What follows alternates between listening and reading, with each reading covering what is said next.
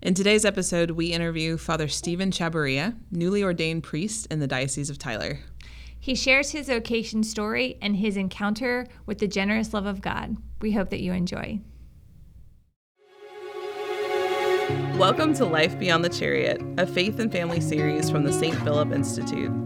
We believe we are called to not only know, but also to live the truth of the gospel within our homes, in our workplaces, and beyond. We believe we are invited to encounter Christ in the messiness of day-to-day life and to live as his disciples.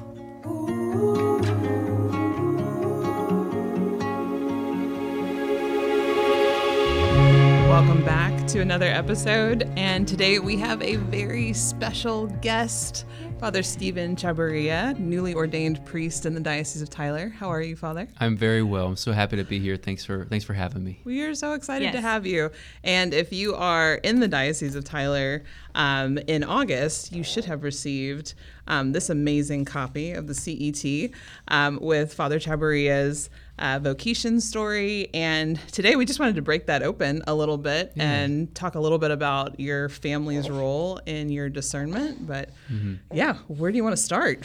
Well, anywhere. Yeah, the article, I told Elizabeth, who did the article, who did the interview with me, at the end, I just talked for a long time. I said, I didn't mean to say all that, but I think it was the reflection of becoming, because I think when the article came out, when the interview happened, it was like 2 weeks after my ordination. And so for the past month or 2 months, I had been reflecting on my vocational journey, connecting a lot of dots, and then it all came out at once. So, okay, well, that's a pretty deep scoop, though. The people of God in East Texas know who I am. No doubt about that. So, Right. And so I there love you how go. the title was, It Was All Worth It, the journey of one man who did not want to be a priest. Yeah. So, and I know people can read the full article, and we'll link to that in the show notes, but can you give us kind of like an overview of what is your vocation journey? Yeah, absolutely. What happened? So I was interested in the faith, but not super interested in the faith growing up. My family, my mom was Baptist, my father Catholic, and so they were very committed to raising my brother and I in the faith, or as Christians. But so I grew up, I was confirmed in the Catholic Church. I went to the Baptist Church as well on Sundays, and then I decided at one point I just need to be Catholic because I thought that's where it was at, and I was right. And I kind of didn't really take the priesthood as a serious consideration for my life.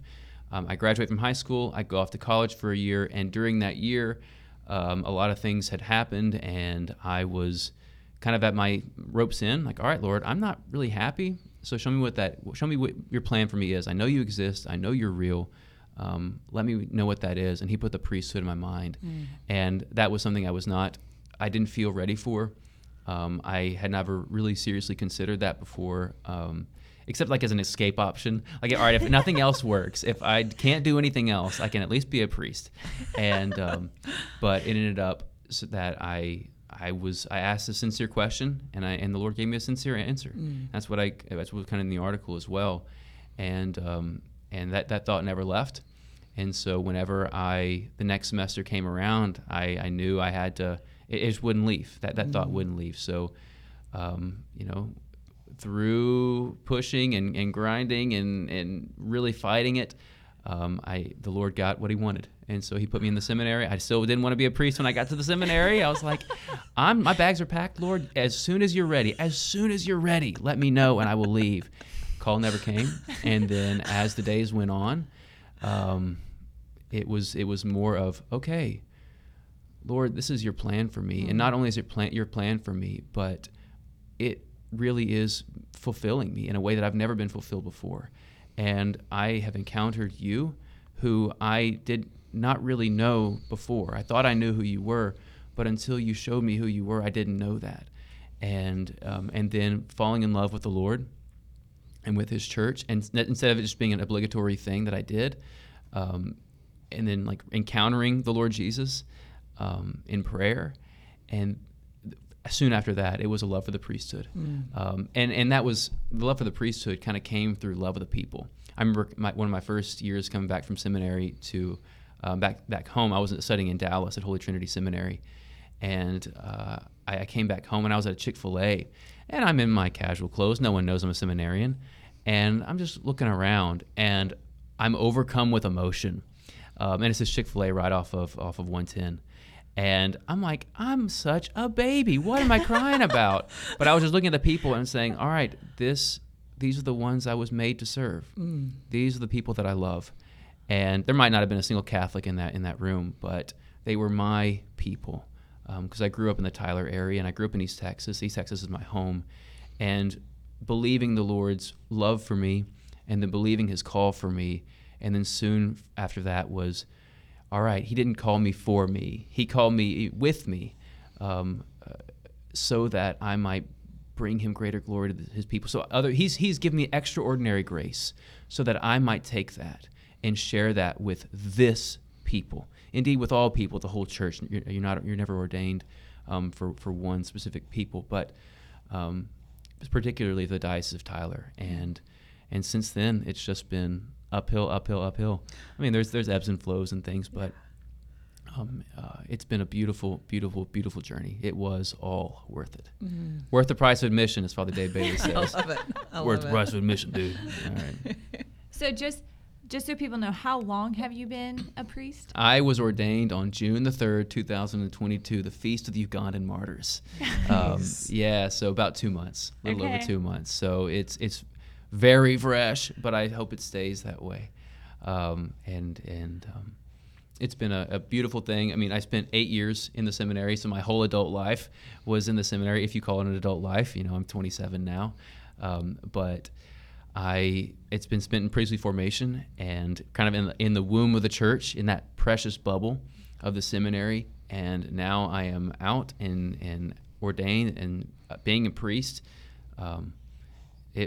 It's awesome. I mean, every part of it, and I love being at the cathedral because there's so much to do. I mean, I can from the time I wake up to the time I go to bed, I'm running around, and that's sometimes not it's exhausting, but I'm like at the end of the day, if I have spent myself well, it is like a racehorse. It's like it comes off with a very clean sweat. It's not like I haven't been sitting around all day. It's been like, all right, this was good, and I'm tired, and I didn't want to do half the things I was asked to do because they were at an inconvenient time or because I was tired or whatever. But after doing it, I'm like, all right, Lord, thank you so much for letting me do that. And we have the schools, and we have the hospitals, and we have the university, and we have it's a huge parish and tons of families who've been here for a long time, new families. It's just a wonderful, wonderful place. So the Lord has really outdone himself, if I were to say so. That's awesome. Nikki and I were at the seminarian gathering with you like a month ago, and getting to hear you speak about your first 6 weeks or 4 weeks as a priest. Yeah. It was so refreshing to hear that, and you were just so raw and honest. But the thing that struck me in your discussion with the seminarians was how much it relates to married life, like as newlyweds and kind of stepping into this new reality, or even that question of am I ready for this, or becoming new parents. I think that was it when you were describing the reality of I'm getting ordained tomorrow. This is actually happening, and it was just reminding me of when you're at the hospital and they hand you your baby and they're like, okay, you can go home now. And what do you mean I can go home? Where's my nurse? Where's my aide? You're like, help. Right. It's I don't think I'm ready for this, but that God is so generous. But it's just the joy that you have in your vocation is very evident. Yeah, thank you. Yeah, it's not something I could have come up with myself. That's all the Lord. Well, and just sort of connecting these two things, when I hear you talk about the love for your people, it is genuine. We see it, the way that you care for them and you're relational. It's just very, it's amazing to see a priest so in love with his people. And then when we think about parents, right? When we become parents, being in love, with our children, and like you said, if I spent my day well, and there are things that happen in our day where maybe not the right time, or our time, not the time we wanted, or unexpected things, but if we spent it well in fulfilling the mission that God gave us, I just see so many parallels and connections between that. Although you have far more children Mm-hmm. as parishioners than we do at our house. So Yeah, absolutely. And that's, the spiritual fatherhood has been something that has been a huge part of my discernment and of just of seminary formation. And one of the things I kind of came to realize was having encountered a lot of people who maybe that was a missing part of their formation, and then being able to go there and not fill a role in a very specific role, the role of a priest.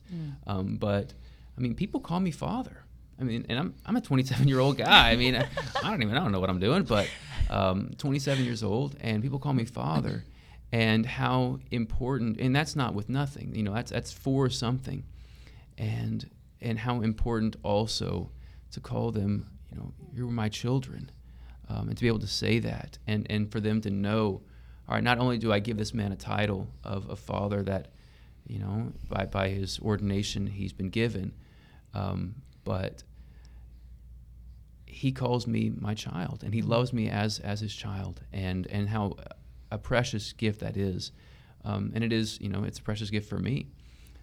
And, I in a certain sense, I can watch people grow spiritually, but the nature of the priesthood is it's kind of transitory. I'm a part of every family, but a part of none. And as soon as I get settled, well, then maybe the Lord asked me to see someone else and to be somewhere else, and I might be with someone in a very difficult time in their life or a great time in their life, and share that moment with them, and then I go I migrate. I go somewhere else, maybe another parish or maybe another family that needs it, or whatever. But to be able to effuse that love and to be able to do that, it has to come from the wellspring of prayer. It has to come from the wellspring of eternal life, which is the Lord Jesus himself, and that daily communion. So if that's not there, then I can't be given anything.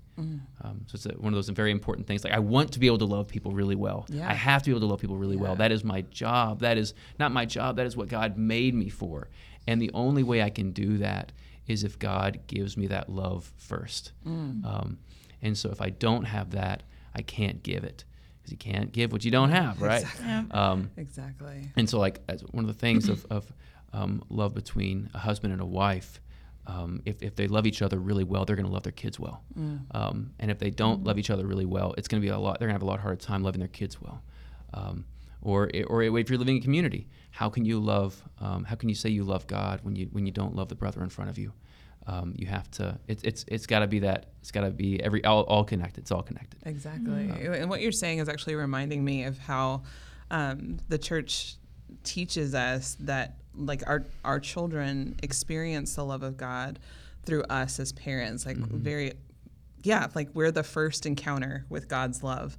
Like, hopefully Andre will come to know the love of God through my husband and I. And it's beautiful to hear the way that you describe all of this.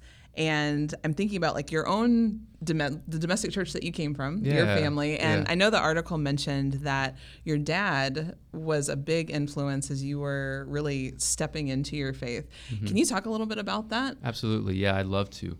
So, my dad, I mentioned my mom and my dad. They've been married for 20 years when I was entered the seminary. My mom was Baptist, my dad was Catholic. And the kind of way they kept peace in the house was don't talk about it. So we go to both churches. I go to Sunday school in big church at the Baptist church in the morning, and then we go to the Catholic church in the evening time. Wow. And that's how we do it. And we're not going to say anything. That's what we're going to do. And that kept peace for the whole time I was growing up, because my parent, it would have become argumentative, and that wasn't healthy. And so that's what they did. And while now I would not suggest that for families if they asked me advice, the Lord worked with what he had. And my dad, I guess it was about when he turned 40, started kind of, that's the time when most people start reflecting on their past and reflecting on their life. What good have I done? What evil did I do? What could I have done better now that I'm in the second half of my life, more or less? What can I do? And one of the things that I think it was Lent that year, he gave up coffee to exercise, and he started exercising in the morning, getting up early in the morning. And then he's like, well, maybe I should start praying. and doing apologetics because I didn't know anything about the faith really. He was a cradle Catholic but didn't know a whole lot about the faith. So he's like, where can I go? Well, we were kind of at the cathedral at the time as parishioners. We were kind of halfway there, half at St. Mary Magdalene. And Father Joe, now Bishop Strickland, and had a little group, Word Alive, where they were doing scripture studies. And so my dad went over there and started doing that. And I remember him doing that. It was a weird thing, like, where's Dad? It's Thursday night. Well, he's at Word Alive, or it was whatever, what time of day it was.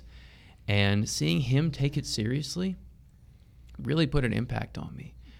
Because I don't know, I suppose I was in middle school, maybe I was a little younger than that, and seeing my dad take something seriously and unhesitating on it. Like, we never missed Mass. We went to 2 churches every Sunday, and they were very distinct, and we never missed Mass. I think only one time do I recall, but there were some times I didn't want to go. I knew no one in my family wanted to go to Mass, but we went because Dad said, you know, we are not missing Mass. So that always stuck in my head. Like, this is something important. And it's something that my parents see as value, was worth believing in. And my dad taking this extra step, I'm like, all right, maybe it has even more value than I thought. Maybe it's not just a Sunday thing. Maybe it can invade the week as well. Oh, no more church, please. Don't get me involved. But, I wasn't that interested, but it stuck in my mind. And then whenever I was in high school, people were asking me things about the faith. I was able to give a response. And then if I didn't know the answer, I knew I could ask my dad, or I knew where he went, like Catholic.com, like Catholic Answers. I would go over there and find things. And then, as the article said, I felt like I was kind of tricked into being an advocate for the Catholic Church. Because there was no one else to do it. I'm like, I don't want to do this. I don't want to be the churchy guy. He's the churchy guy. But it ended up working out, and I wish, my only regret in life is that I didn't start sooner. Wish we had a junior high seminary I could have joined or something. Saved a lot of tears. Yeah.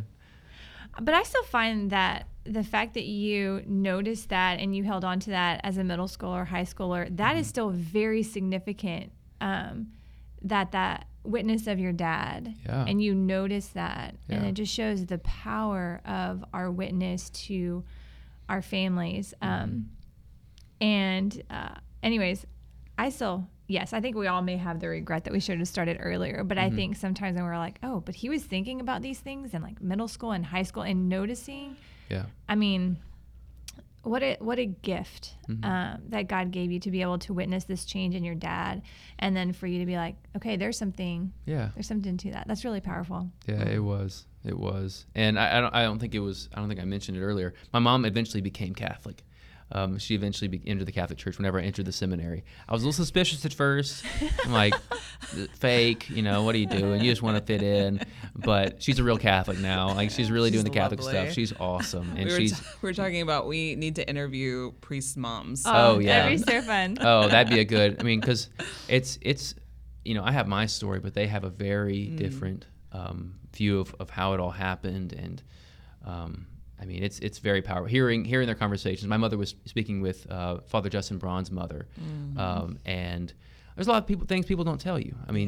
About being a priest's mom, and people ask her all the time, what did you do to make your son a priest? I think that's what our listeners are probably thinking. Yeah. What was that like? What did you do? Okay, so what's the formula? You bring him to daily mass. You make sure he does this. You give him a cool saint's name. Athanasius that's what we're gonna name our kid. He's gonna be a priest, or something like that. But my mom's like, I didn't do anything. We just. And then Miss Braun had a wonderful answer. She said, when people ask me that question, I can only respond, I raised a son, and God chose him, and He chose us. I know. Yeah. I'm like, don't do it right here on there. Yeah, and because it's true, because they were just doing their best to be a parent, just like any other parent who loves their child. And by the grace of God, in His mysterious way, He said, I choose you for this. It's not something I earned. It's not something they earned. It's not something that we could have done. It was just, they loved me, and I loved them, and they taught me how to love the Lord. Yes. And the Lord, in His time, showed me who He was, and showed me His plan for me, and that led to me being here today. If it doesn't start in love of the Lord, it's not going to start well. Yep. It's not going to end well. And that's how they did it. Yeah.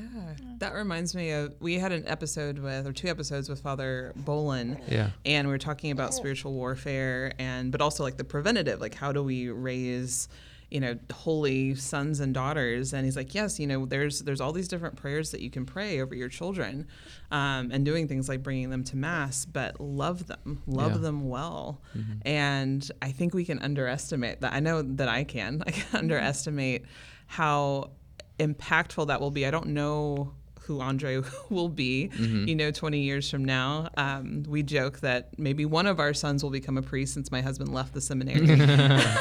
But maybe we'll do an exchange rate with the Diocese of Tyler. So, but like who knows? And even if our children, if their path is to become husbands and wives, that they will be raising, a domestic church, and that hopefully the seeds that we planted will blossom in ways that we won't even get to see.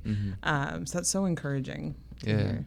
Yeah. It's a beautiful thing. It's a really beautiful thing. There's a quote, I think it was near the end of the article, which is actually fantastic. Everyone should read it. But you had said, if the priest knows God and is known by God, all he has to do is be. And I thought that was just beautiful, Mike, and not just for the priesthood, but for if every single human being can live by that. Do I know God? Do I know that I am known and loved by God? And then just sit in that and be. And there's so many references in your article to like God's grace.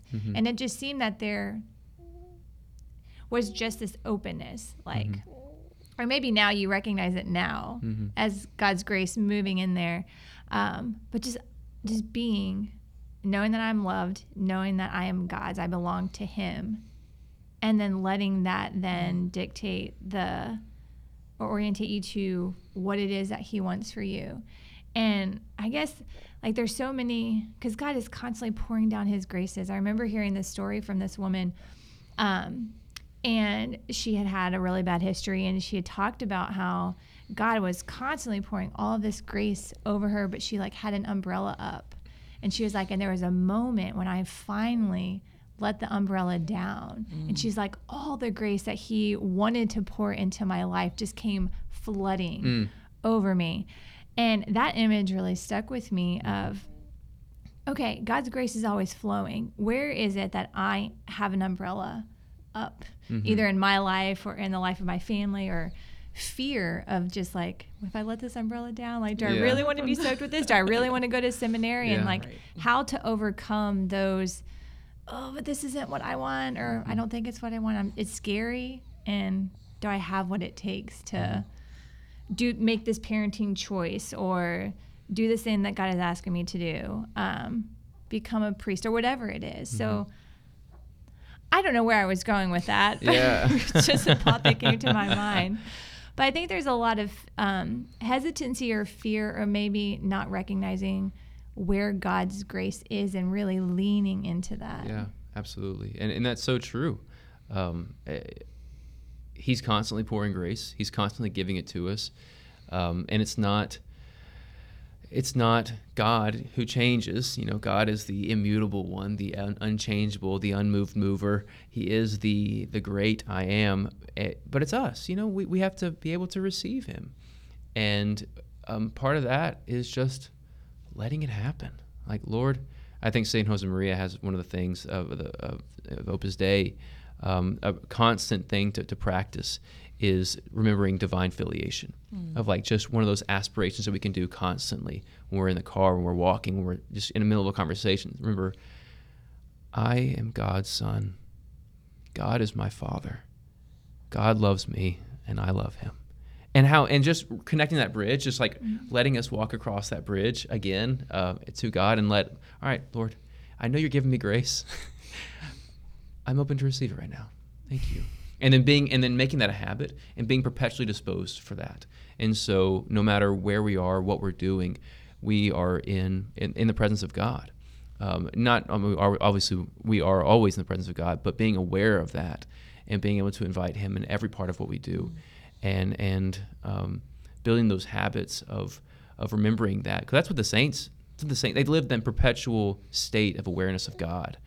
They were doing things, they were busy, they weren't always praying, but in a sense they were. Like, their heart was always inclined to what the Lord had to say to them, and that's where we're all called to be. It's where we're all hoping to be. So, but it starts with, all right, Lord, I'm gonna let down that umbrella. Like, now I know I'm gonna get soaked, but you said it was honey and not the sticky kind. Like, you said it was the good stuff. It was gonna be nice for me. But we don't realize how much of a desert we are until the rains fall from God's grace. So, yeah, it's a beautiful thing. Oh, amen. So one thing that we definitely wanted to ask, I know you had mentioned, people asking your mom, like, what'd you do? What's the formula for making a priest? Yeah. But one thing that I think we have realized, I have 3 sons, you have 2, we have daughters. It seems like it is a good thing to encourage our children to discern a religious vocation or the priesthood. And maybe your parents didn't like explicitly say that, like, you need to pray about becoming a priest, but what advice would you give to parents as far as like fostering that openness to grace, like you were saying, taking the umbrella down, or just being able to discern freely, like, what is it that God wants for my life? Because that is a prayer that takes time to learn how to pray. But yeah, how do we encourage our children to be open to the will of God? Well, I think the first thing is being open yourselves. And like, as parents, kids learn by example. They learn by what they see. And if they see mom and dad having a hard time or something, and surrender, abandonment to divine providence, and surrender to the will of God, that's the first thing they're going to notice. It's a kind of a cause and effect thing. Okay, we have this thing that's stressing mom out. What's she going to do? Naturally, we're going to think she's going to explode or cry or do something like that. And she might do those things, but what else happens? She goes and prays and says, all right. She comes that way with a smile and said, God's going to take care of it. Amen. And then talking to children about like making it not so distant a possibility, like putting it like a doctor or a lawyer or a priest or or something like that, because I never heard that growing up, and I think my parents just, it wasn't on their radar, because the only priests we knew were a lot of them were from missionary priests from other countries. And so one of the first things my mom thought whenever I said I was going into the seminary, or was going to enter the seminary, really, because I didn't want to be a priest, was she's like, are you going to Ireland? Are you going to go to India? Because Father Tim Kelly was our pastor, and when we were at the cathedral, a lot of times we saw Father Gus there.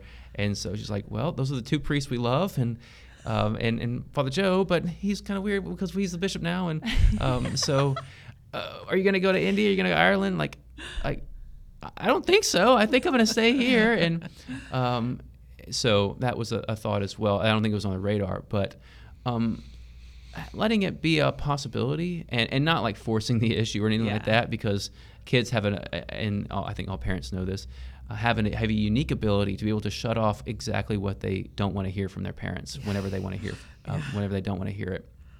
And so if they know when nudging is happening, and a lot of times it's just, if my dad said you should be a priest, I'd say you're crazy. I'm not going to do it just because you told me not to. Just because you told me, exactly. And then another thing I think would be helpful is exposure to priests. Yeah. So I remember when I was very young, we were still living in Louisiana. We moved to Texas when I was 7, from South Louisiana. My parents are from East Texas, but my mom is, at least. We were in South Louisiana. I remember them having a priest. We were going out to dinner with a priest, Father Bob, and he was so good to my parents, and he loved them so well. And I never forgot that. Now I see it as an act of God's grace, because I don't remember, we also went to the Baptist church. I don't remember the Baptist church priest's name. I don't remember anything about that, but I remember Father Bob. And I remember him calling me Steve Areno. And I remember him, touching my head, and when we were leaving church and saying, how you going, Steve Areno? Like, well, yeah, great, I guess. And I remember that. And my parents letting themselves be loved by him, and him openly giving that. Yeah. And so if someone has the ability to invite a priest into their life, or a religious sister or a religious brother or whoever, to live one of these celibate vocations into their life, and to say, like, you can do this, then it's really a possibility. I was in Africa. My last thought on this: I was in Africa for my friend's ordination. I was in Uganda. I mentioned the Uganda martyr earlier, so I was able to celebrate Mass at the Uganda Martyr Shrine. It was Wow. awesome. Wow. Divine Providence. Yeah, it's great. So I was there for my one of my best friend's ordination about a month ago, and they have so many priests and so many men who want to be priests, and a lot of the reason, like, it's because priests are around. They're kind of a part of the family, and we were there, and the kids in the village were just kind of around, and my buddies' nephews and nieces were around, and all the boys were saying, "I want to be a priest. I want to be a father. I want to be like you." Like, okay, great. They might enter the seminary, and like, actually, Susie Q over there is pretty nice. You're like, well, that's okay. That's fine. Okay, we can work with that, but just having priests around and making it something normal. So that's another reason why, obviously I love people because I want to love people, and because that's my vocation. But you can also see a lot of fruit from that. Of if you love people well, spiritual seeds will be sown, and the Lord can harvest spiritual fruit.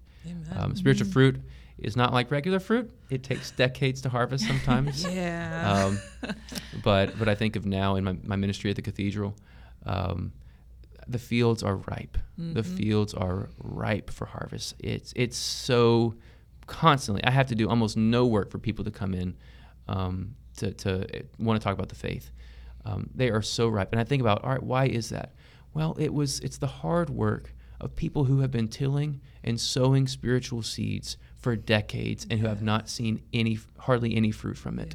And now this new guy can come in with a big old scythe and just start hitting those wheat, bringing in the sheaves, and it's easy pickings almost. It's hard, but it's like it's hard harvesting. My shoulder gets tired. But I mean, come on, are you kidding me? That's the best work in the world. So. I love it. Yeah, it's I love beautiful. it. I hope to have the same joy in my vocation that you have in yours. Because, like you said, we're called to plant seeds in the lives of our children, and we may not see what the harvest is going to bring, but to have faith that there's an abundance that's coming. So yeah, absolutely. Yeah. I loved one of the things that you said is like just the love of a priest. I remember, and like how impactful it can be. We were visiting a parish. It wasn't even my regular parish. I'm in a different state. And the priest was, he was pretty energetic anyways, like very zealous, on fire. And he was talking about a really hard topic. And he started off like, hey, this is going to be hard. And I remember this. I don't even remember what he talked about, but he looked at his people and he said, it's going to be hard for some of you to hear, but I have to teach it because I love you. That was the very first time. I mean, I had been married for like 15 years by this point. And this is my 30s. And I said, I've never heard a priest say that. In my whole life, I've never heard a priest say, I love you. And he wasn't even my priest, but I remember it had a huge impact. And then it also made me think about like my motherhood. Like, how do I look at my kids when I have to correct them or tell them something hard? Or if there's a trial or something really bad has happened, like, is it not cushioned, but am I revealing my love for them first? Do they see that first? Anyways, I just thought that was really, it was impactful to me, but also made me reflect on my motherhood and my calling as a wife and a mom. Like, do my family, do they know? Do they know that I love them? Like, I know that I love them. Yeah. But is what I'm communicating to them. Yeah. Love. Yeah. Yeah. You're talking about that, and I think it's beautiful that behind us is my favorite image in the entire world. That particular image of the Sacred Heart is my favorite image ever. And Robert Pushouts, who painted it, did a wonderful job. And I was in Palestine, where that's located, the original's located, during COVID. And so it was just me and that painting next to a tabernacle for a whole summer, and I got to get to know it really well. And I love it because the first thing you see is our Lord's Sacred Heart effusing light, and it's enlarged. And that's what I want people to see. I mean, that's what every Christian should be like, is it's an effusing love is the first thing you notice. He's not overly joyful in his demeanor. He's very calm. He's very warm. He's quiet. Things which I have a hard time being quiet a lot of time. But the first thing you notice is his heart, and it's pierced. And so that could be the wounds of life, the difficulties of how you give that love. It might come out as light. It might come out as blood. And it's crowned with thorns as well, wearing the shame of rejection and of the difficulties of the world, but also wearing it because of love. And so whenever I say a prayer, I probably shouldn't be revealing this. I say a prayer every time before I preach, and it comes from this beautiful book on the Sacred Heart. And it says, Lord, let your Sacred Heart be as a trumpet in my mouth. And so, which is kind of a gross image, but it's a beautiful prayer that every homily I've given has been, at least on Sundays, because I have it written out, is that, because above anything else, let them know that I love them. Let them know by my loving them that you love them, Lord. Because the only reason I'm here is because you haven't gotten back yet. But when you get back, reins are yours, Bubba. So that's what I hope, and I think it's what every parent, in a wonderful, mysterious way, does for their children, for their spouse. It's like it needs to be an effusive love over anything else. Yes. And then the Lord will make that fruitful. Amen. Wow. Amen. I was just thinking of, I guess when this episode airs, we will have talked about like marriage catechumenate. We've talked about baptism formation, and one of the things that continues to come up is that while we do have classes, we do have rules, and the church does give us boundaries, right? That we have to learn as a church to walk with people better, and that means loving them well. So praise God for your priesthood and just the souls that you will encounter, and thank you for your yes, Father. Yeah, It's just absolutely. such a joy to have you in the diocese. So we'll put a link in the show notes to the CET article if you didn't catch it. I'm sure you can find Father Stephen at the cathedral. Or the 1,000 other places I need to be. Right. Yeah. We will keep you busy here very in good. Tyler. Father, will you close us with prayer and give us your blessing? It'd be my pleasure, my priestly pleasure. Almighty and merciful Lord, you have been with us since the very beginning of time. You formed us in your mind's eye before we were formed in the womb. You knew who we were. You know who we are. Lord, we ask that your Sacred Heart might be as trumpets in our lives, that your plan of salvation for us might be shown forth in the marvelous and wonderful way that you intended it, as you intended it. We ask that as we go our separate ways, Christ might be our constant companion on our journey until we finally return to our heavenly home. We ask this through Christ our Lord. Amen. Amen. And may Almighty God bless you, the Father, and the Son, and the Holy Spirit. Amen. Amen.